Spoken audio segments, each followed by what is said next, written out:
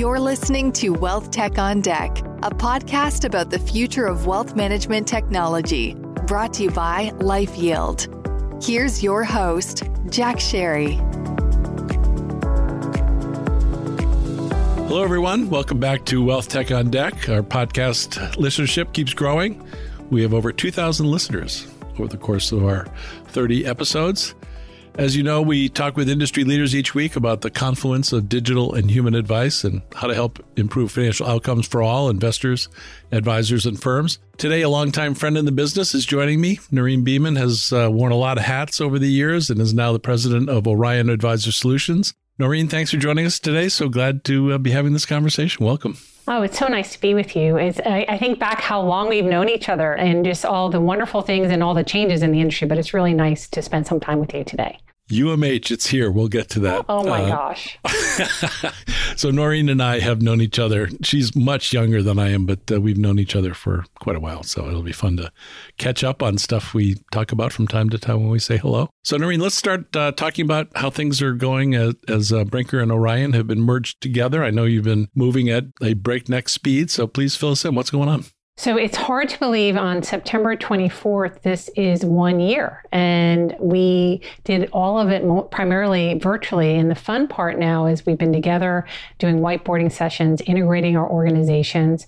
And the Brinker Capital program is now integrated on Orion Tech, which opens up a lot of gates in delivering our products and services into the Orion ecosystem, but more importantly, allowing us to take advantage of the technology deliverables that Orion brings to the table. As you know, Eric Clark, his real driver on creating Orion was to ensure the right technology for this type of business. So it was like a perfect home. And clients are going to see a new advisor portal, a new client portal. They're going to really be able to use the talent and tools of the Hidden Levers acquisition we just did. So we've been running at breakneck speed. Yep. The good news is we have a lot of commonality from a cultural perspective that makes it easier, but It has been a mad dash, I would say. Yeah. So fill us in a little bit for those that may not be familiar. I think I sometimes need a little bit of a primer to fully understand. So what was Orion's business, the former before Brinker, and what Brinker obviously was the predecessor firm to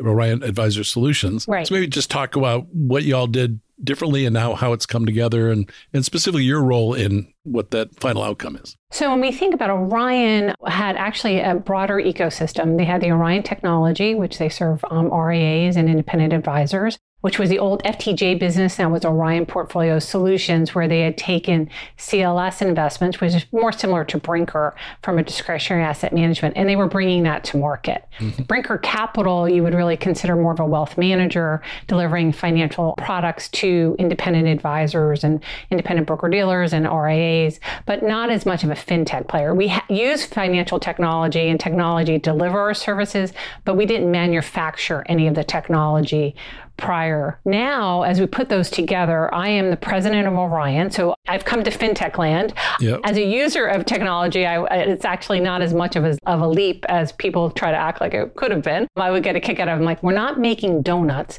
They're buying financial products. I get it. So that's been kind of fun and learning new things around the technology side and understanding it's all around the experience. So as we think about the two organizations together, it's really delivering the best experience for that advisor to deliver to that end investor. And how do we solve problems? How do we take friction out of the experience? You know, I always say there's three ways clients fire advisors. The onboarding process is not great. When they need money, they can't get it out the day they want it. And the tax reporting.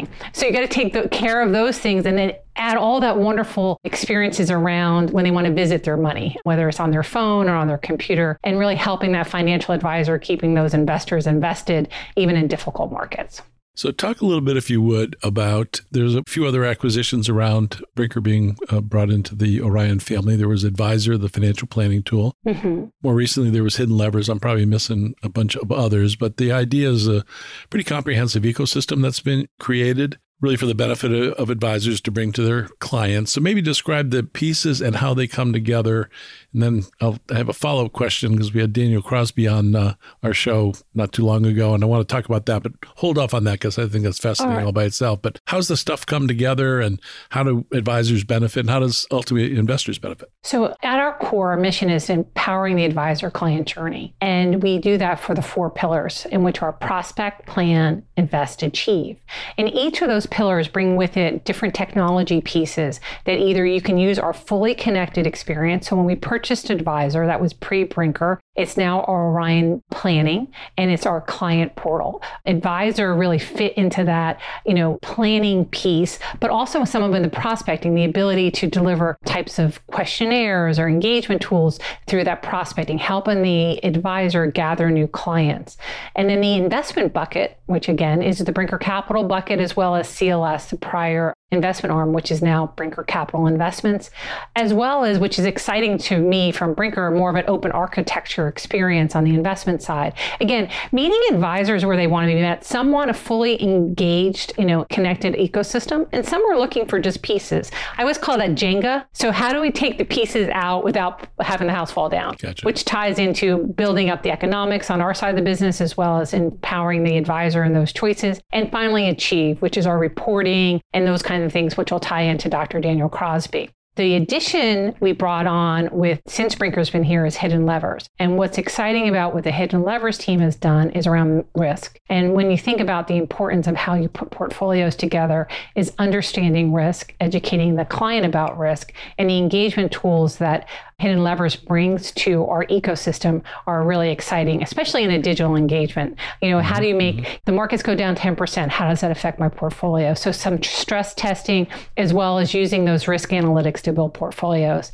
And then finally, we have another little one, Pentenix, which was helping us with reporting and doing some things with alternative investments from a reporting point of view. Okay. And we'll be continuing to look for other pieces as we continue to build out our connected ecosystem. Terrific. I'll ask more about that in a moment. I want to go to our friend, Dr. Daniel Crosby. We had him on not too long ago. And as I understand it, and correct me if I don't have this just right, Hidden Levers will be the proposal system. And within the proposal system and the ongoing experience, I think, that part you'll have to correct me if I'm wrong, will be to make sure the advisor doesn't do dumb stuff. Frankly, help the advisor and the client not do dumb stuff, I should point out. The idea being that want to make sure that as moves are being made, are they at the wrong time? So maybe I'm sure you can do a much better job than I just did trying to explain it, but it's pretty exciting incorporating the behavioral aspect into a proposal system and into an ongoing guidance system, we'll call it. So when we think of ourselves as investors, like what makes you uncomfortable? Like maybe we're a 60-40 investor, but how I see the world and like the weather is bad, that makes me uncomfortable. So the advisor should reach out to me. On the news on Monday made you uncomfortable, Jack. So the advisor should reach out to you on Monday, but not to me because I didn't really pay attention to what happened on Monday. That's where risk capacity and risk composure matter. And taking the Hidden Levers technology and taking that human element of what Dr. Crosby has built over years of studying behavioral finance will allow us to keep the investor invested. The hardest challenge advisors have is addressing the human component, right? Like you have a great portfolio, it's doing what it's supposed to be doing, but you don't just feel good about it because of what's going on around you. So this understanding what's happening there gives that advisor the tools to help the client stay invested. I kind of think of it as a mood ring, which I know isn't really a behavior, like a real technology thing. But I would say if you're a purple, I'm really dating myself a mood ring.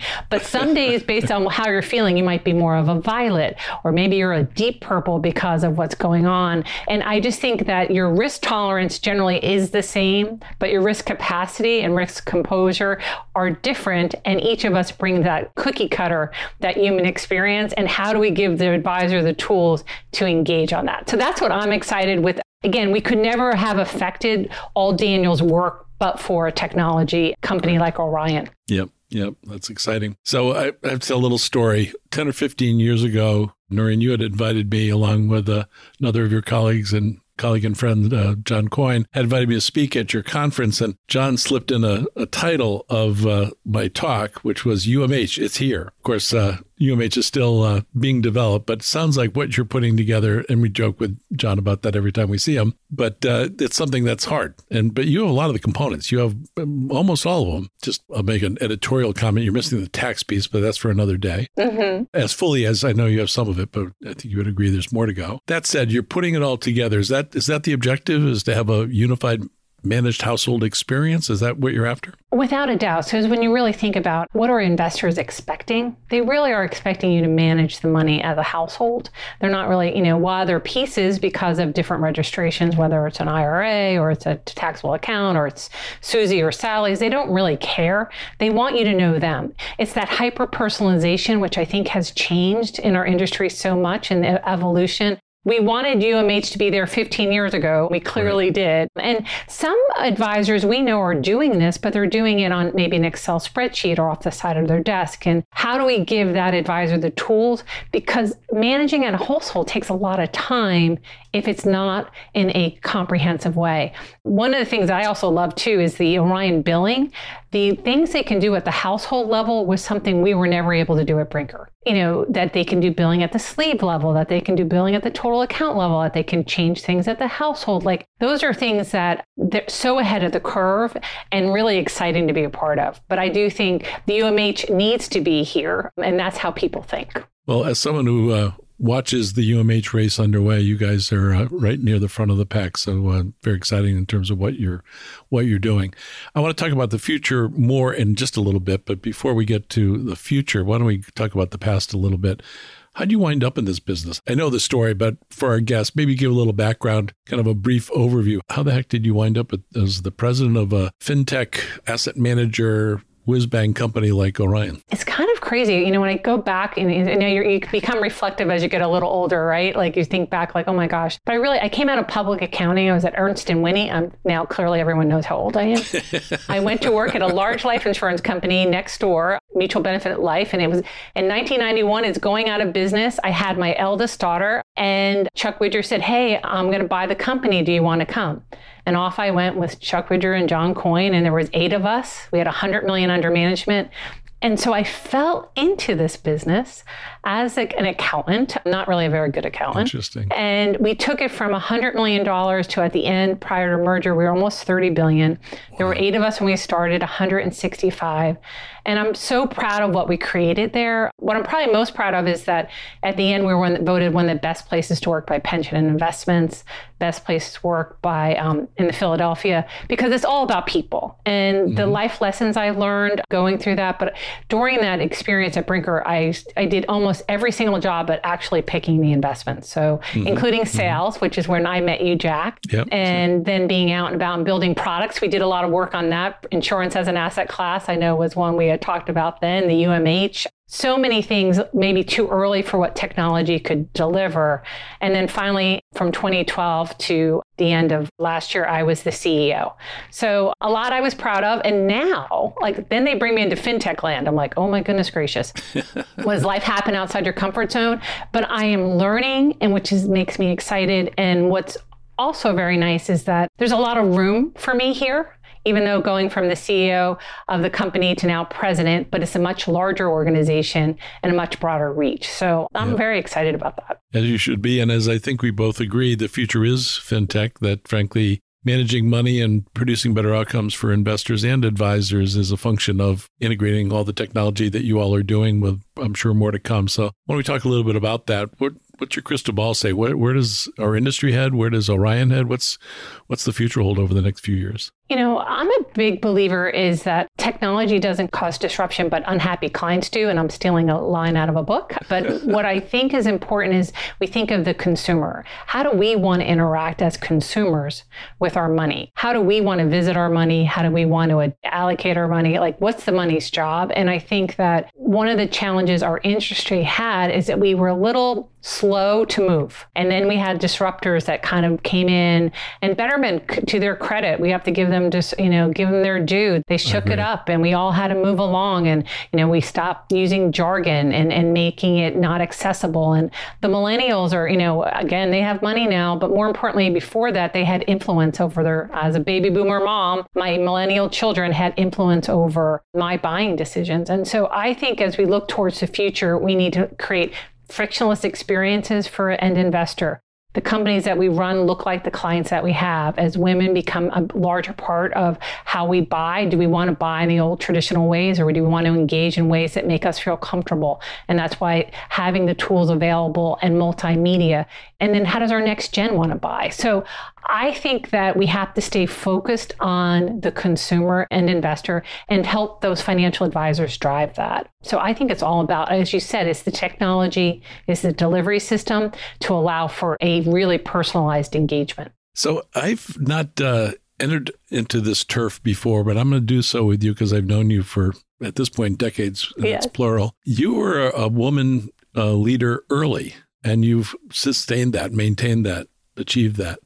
What's it like? How is that for you? I got to believe you're very pleased and proud, but talk about what it's been like for you. What I think is interesting, and I've read a few things about this, is that women who kind of adapted to the situation they're in and didn't really care about it. So I didn't really care. My father raised, I'm one of 4 girls. He raised us all like boys. So we didn't have any brothers. So, again, Hudson County, New Jersey, you had a little rough and tumble. I would share with you my oldest, she was like 22 at the time. She's like, Mom, you need to talk more because it's still not fair for women. Now she's 30. So she kind of kicked my butt about getting out there and talking about the differences. And then more importantly, I worked at a place where flexibility was key. So Chuck and John, they both thought about having flexibility and family. I have 3 children. If I had been in one of the big banks going back, I don't think I would have been there. But the investments they made and allowed me to have some flexibility paid off. So as we think of now coming out of the pandemic, I got to work at home in 1991. I worked out of the house for 20 years before that was fashionable. I have an office here that's set up because of that. Now with the pandemic and how we've created this flexible work environment, we need to make sure we're holding on to that, because I'd also think our next gen, our millennial, I don't even know what they're calling them, the iGen, when they come along, they're going to want a different experience. And then we need to think about that. So as a woman leader, I am very fortunate to have the people I had around me to do that. And people like you, Jack, I'm going to throw it out there. You never treated me any differently. And you were one, and think about how long we've known each other, and very accepting. And not all men I met 2 decades ago might have been as gracious as you were, as I would say, make me feel confident in the room. And I think that's a testament to the people I've met. Well, I have to admit something as we're talking here, and I'm realizing it's almost like, don't take this the wrong way because it's not intended. It's kind of was genderless. It was sort of beside the point. Yes. Didn't matter. Yeah, it really didn't matter. You were just a good person, competent, capable, did good work, all those and it shouldn't have mattered. Yeah, exactly. And maybe that's where the function of Brinker Capital, it was the job paid what the job paid. Right. It wasn't, this was the skills. These are what you needed. And that's what it was about. And it wasn't about gender. And I think that's the right thing. It should not be about that. Are you competent? Are you easy to get along with? Get work done? I mean, you have to do that. But I think that was nice. When I think about that's why I made it. Yeah, not every woman had the same experience. So I was very, very fortunate. I think you would agree with me, too, because we're both big fans of Chuck Widger. I think, as with any organization, it always starts at the top. And Chuck is as fine a human being as I know. And I would add Eric Clark in that same category. Just you've worked with and are working with really fine human beings. And that makes a difference. You want to model yourself after positive role models like that. And I have to give Eric Clark also a very nice compliment. He made a lot of room for me with this merger. And I've learned a lot from him in his ability to bring me in and make me feel comfortable in a new environment where it might not have worked out. It's not unusual for the CEO of the other company to be very unhappy in short order. And I would say the reason it's working is because of the quality of a person he is and his generosity in allowing that. Yeah, I totally get that. And just tend to be a student of effective leaders. And you were in that category, as is Eric. And my observation as they've made acquisitions over time, I'm speaking of Eric now and Orion, they made the acquisition with the intent of fully integrating them culturally, technologically, or capabilities-wise, whatever the appropriate terms are, which is really just smart. I mean, I can look at other companies that didn't do that and are suffering the consequences. It's about the talent pool, right? How do you pull the talent back over? We're a year in, our attrition at Brinker is about 10%, which is some a function of people made some money and they decided that they wanted to do something else.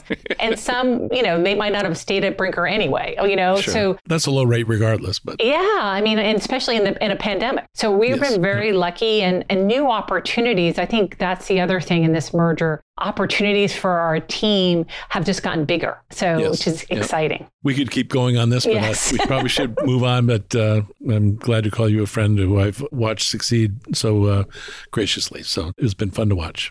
Good on you. Thank you. So we probably should start moving toward our 30-minute mark. And if you would be so kind as to, if you have 3 key points, what are 3 key takeaways from our conversation? If you were to share that with another, perhaps an aspiring future CEO, president of a major financial services firm, what would you share? So the 3 key points: 1, watch the market outside of your market. Like watch, take your head up, pick your head up, look at the different forces outside of your industry.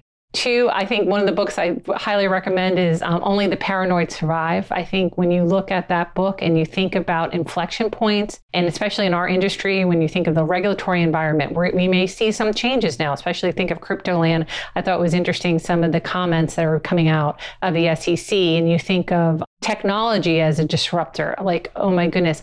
And most importantly, the consumer preferences. And I think the financial services industry has been in an inflection point pretty much for the last 10 years, almost since the financial crisis. It takes a long time to kind of muddle your way through. We've been fortunate to have really good market performance in that time period, but I still think we're in a tremendous amount of change.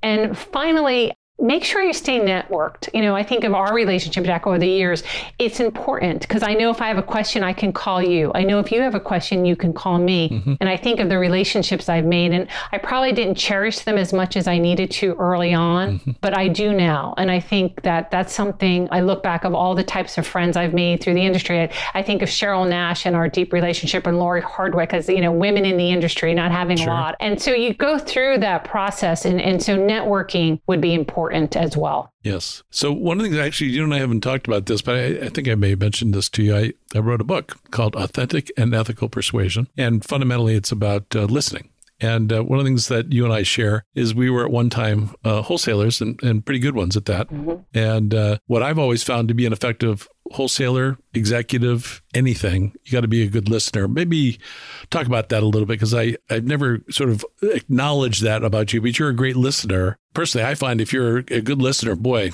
the world just sort of opens up to you. So maybe comment on that if you would. I think the listening part is really around being intellectually curious. Like, I love to hear other people's stories. And more importantly, if you're in the room, if you're listening, it's verbal as well as physical cues and paying attention, then ensuring that you're bringing everyone. Actually, a quick tip I would say now, even when I do virtual stuff, I can tell if someone wants to say something and they didn't. I ask them before we close, like, especially if multiple people on a call, like, we can't just lean away from that while we're in this virtual environment. But I think listening is a superpower. And the people who are good listeners, I think, end up being more successful than those who are not. Yep. Actually, a good friend and colleague, he's been on our podcast, John Connors, who runs a large digital agency, communications agency in Boston. He stole it from someone else. I'll steal it from him. That 98% of people can hear, only 4% listen. And to your point, it's a superpower if you listen well. And in my experience with wholesaling, I'm sure it's the same as for you. You just had to listen. You had to find out what the advisor was trying to accomplish and what their challenges or issues were. And then you showed them how to get to the other side to create a win for themselves and their clients. It wasn't that hard. It was just a matter of finding out. And just leaning in and making sure you're making yourself present and not really listening. So I agree with you. So, but we're way off topic from Wealth Tech on Deck, but sure was fun talking about it. So let's bring it on home as we do each week when we talk to folks like yourself. I'd love to find out what you do outside of work. It's not part of the everyday. Maybe people in Berwyn would find it surprising that you do something that you're particularly interested, passionate about, have fun doing. So what does Noreen Beeman do away from work that people might find interesting or surprising? So one, because I'm from North Jersey, I am an avid New York Giant fan. Even this year, I know it's a tough one. We've had 2 tough games and a season ticket holder. So I am like legit go, pay attention. So my Berwyn friends have figured that out, but I would tell you, not a lot of people know that I am like so passionate about the New York Giants and go. And then finally, I have these 2 giant Bernese Mountain Dogs who I just adore. And I've become one of those weirdo parents that, hey, that same, hey, mommy, come say bye, mommy, come say bye, daddy, like with my dogs, because my children are now grown. So it's really crazy, but it's fun. That's great. That's great. Well, as always, Noreen, it's such a pleasure to talk to you. You are so full of life and love. You're just a good human being and pretty darn competent at that too. So it's been a lot of fun, and I really appreciate you taking the time to talk to us today. Oh, Jack, thank you. It's been my pleasure, and I loved our conversation. So you have a great day. Yeah. Till next time. All right. Thanks, Jack. Take care now. Bye now. Thanks for listening to this episode of Wealth Tech on Deck, our ongoing conversation about improving financial outcomes for all. This podcast is brought to you by LifeYield and produced by Reverb. Subscribe to future episodes in Apple Podcasts, Spotify, or wherever you listen to podcasts. You can connect with our host, Jack Sherry, on LinkedIn and Twitter. And for more information about our perspective on the future of financial advice, visit our website at lifeyield.com.